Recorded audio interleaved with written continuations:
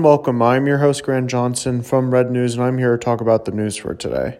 For today's podcast recording, I'm going to be talking about how the Yemeni Houthis are currently declaring war against Israel. For the past few days, since the end of late October, there have been missiles that have been launched from Yemen towards Israel. And these missiles are from the terrorist group known as the Houthis. Which you must be asking yourself, what exactly are the Houthis? Well, the Houthis are a loose connection of groups that are supported by the Islamic Republic of Iran and have connections to other groups throughout the Middle East, including Hamas. On November 2nd, a spokesman for the Houthis had said that the Houthis have declared war against the State of Israel and will be supporting Hamas in any way possible. It's important to say that typically the Houthis keep their activities in Yemen and don't interact much with other groups outside of Yemeni borders. The current conflict between the Israeli army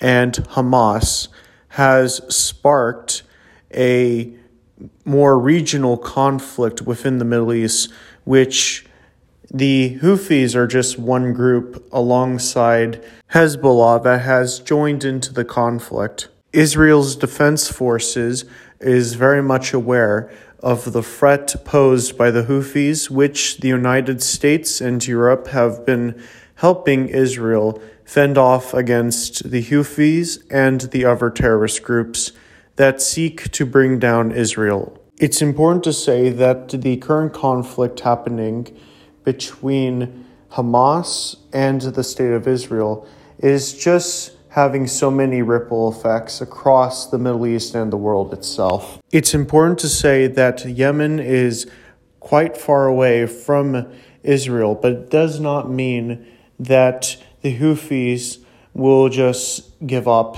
and go on with their ongoing conflict with Yemen and other countries in the Gulf states.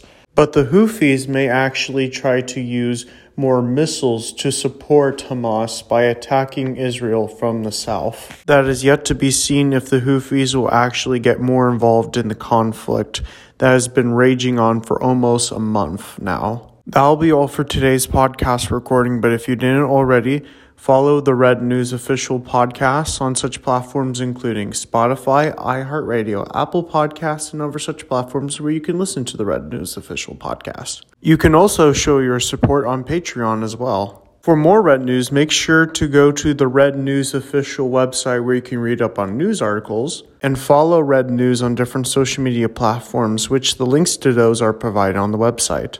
Thank you very much for listening to the Red News official podcast. I'm your host, Grant Johnson from Red News, and I will catch you in the next one.